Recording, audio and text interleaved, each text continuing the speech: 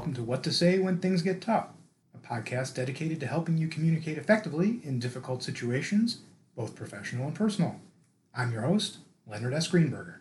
Today, we're going to zoom in on the O in the code for trust and credibility. That O stands for openness and honesty. It may seem obvious that effective communication requires openness and honesty, and indeed the 15 to 20 out of 100 points that openness and honesty represents in your overall code score, while those are relatively easy to earn. During this relatively brief episode, we'll cover ways that you can bolster your openness and honesty score. Now, no matter what, effective communicators must always tell the truth. Being deceitful or trying to hide something always backfires. And once you're caught, you're pretty much done. That's what I tell my clients. I can teach you the skills and techniques of risk communication. I can practice with you for days or weeks. But if you're not honest and open, there's really nothing I can do to help you.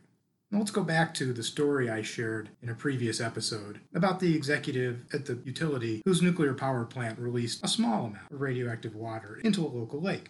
Now, if you remember, this executive attended a public meeting at his local high school to talk about what had happened. Now, he earned openness and honesty points because he acknowledged that the leak had taken place, he took responsibility for it, and he admitted that he and his colleagues were still trying to figure out exactly why the leak had occurred. And he promised to find out what had happened, and when he did, to share that information with the community as soon as he had it. The same principle applies if you have to explain a mistake to your boss. Don't beat around the bush. After you've expressed caring and empathy, explain exactly what happened and why, take responsibility. Promise to figure out what went wrong, and describe what you're going to do to prevent it from happening again. I can guarantee you that the conversation will be much easier, and chances are that the ramifications of the mistake, if any, will be less severe. And this is something that politicians never seem to remember.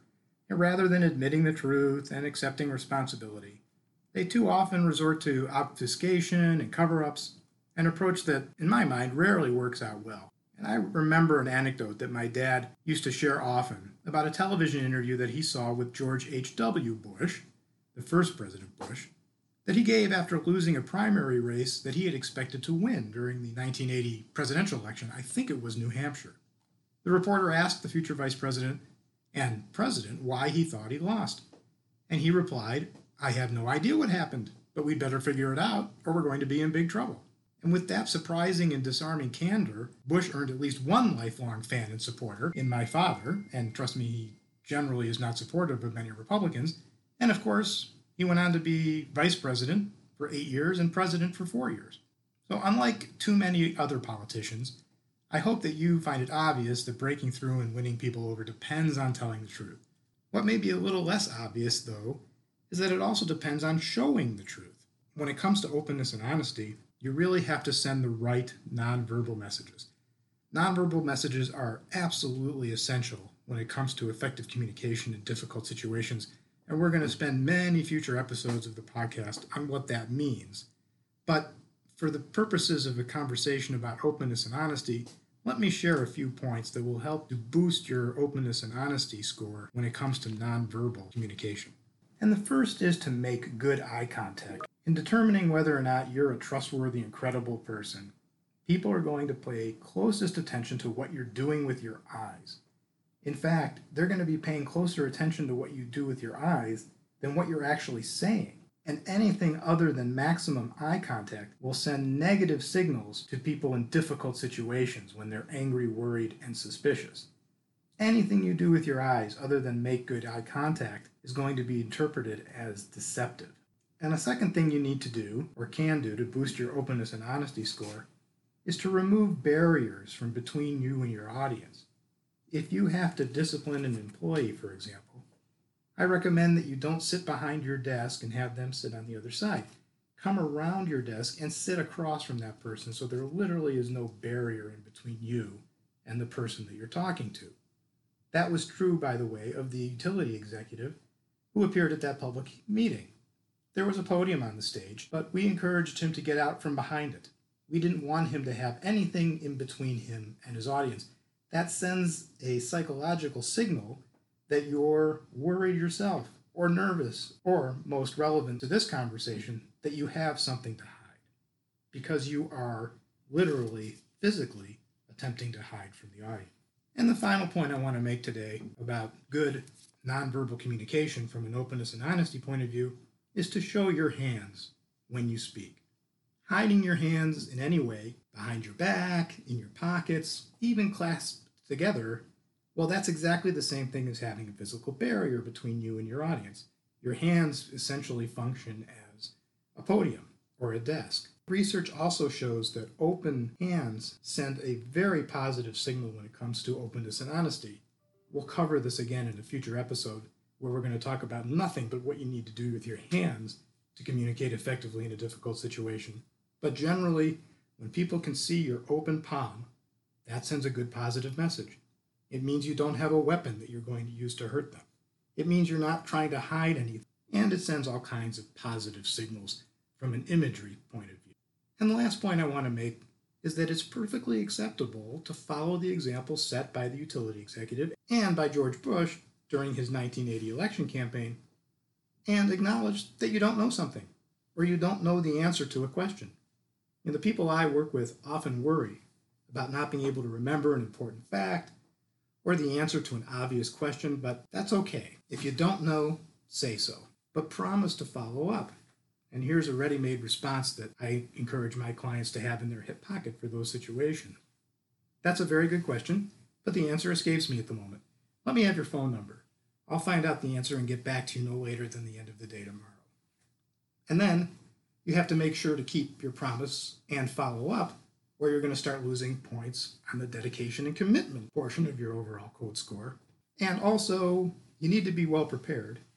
Because if you say you don't know the answer to too many sort of obvious questions that people think you ought to know the answer to, you're going to begin to undercut your expertise and competence score as well, not to mention make them begin to think that maybe you actually are trying to hide something by simply saying that you don't know.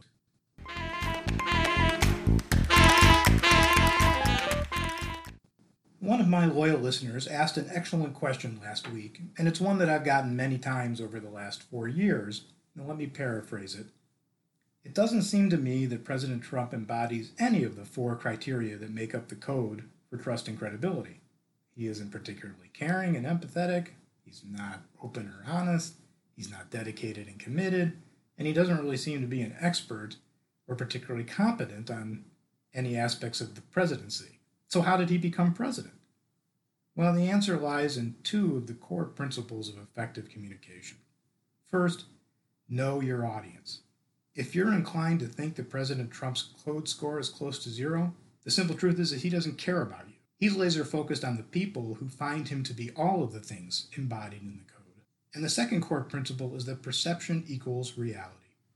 The people who support President Trump do see him as being caring, open, dedicated, and expert because they perceive him and believe him to be supportive of the policies they support as well. They also think that he's been successful in implementing them, or at least in trying to implement them. If you remember in 2016, when he ran for president, he promised to eliminate illegal immigration, along with plenty of legal immigration. He promised to restore America's standing on the world stage through tougher trade policies, among other tactics. He promised to follow conservative policies when it came to taxes and federal judges and regulations. And he promised generally to do and say things that traditional politicians won't do or say. And regardless of what you might think of President Trump and the job he's done, and I think I've made it clear on this podcast that I do not approve of him or his policies, it is hard to argue that he hasn't at the very least worked very hard to achieve these policy goals. And in some cases, like taxes and federal judges, he has achieved them. The bottom line is President Trump knows his audience. That's how he got elected in 2016. And his audience perceives him to be an effective leader who reflects their policy preferences. When you look at it all through that filter, I hope you can see why so many people believe that President Trump is in fact a very trustworthy and credible person. Now we're going to find out in 56 days, roughly, whether his strategy is going to win him a second term. I sure hope not. And if you agree with me, please get out and vote either before or on November 3rd.